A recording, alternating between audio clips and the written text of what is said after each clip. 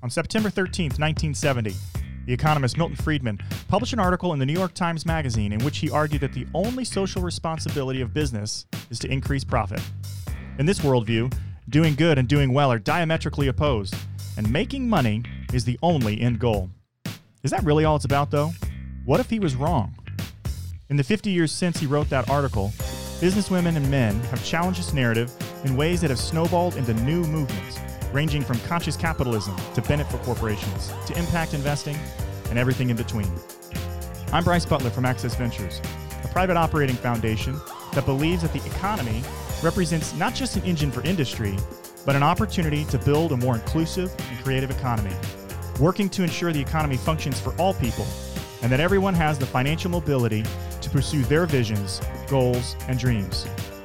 We like to refer to our work in terms of a one-pocket mindset, the simple idea that your values that you carry with you need not be in conflict with how you make money. It's with this idea in mind that we set out to create a podcast. Each week, we'll be releasing a new episode, talking with founders, investors, entrepreneurs, and leaders of all kinds about how they are living and working with purpose.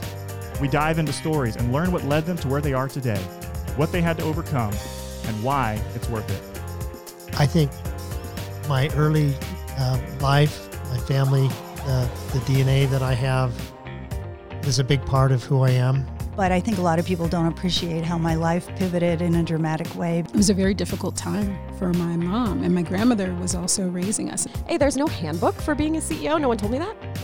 There's no this is your job description. This is how you do your job. Like every entrepreneur, you figure it out, and you have to be able to adapt. Well, there are a lot of people with great ideas who are incredibly smart, who could go out there and start a business, but they don't have the capital to be able to do that.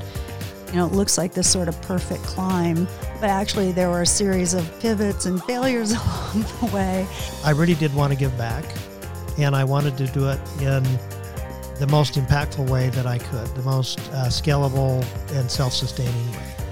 This is More Than Profit, an original podcast from Access Ventures, available wherever you get your podcasts. Subscribe today.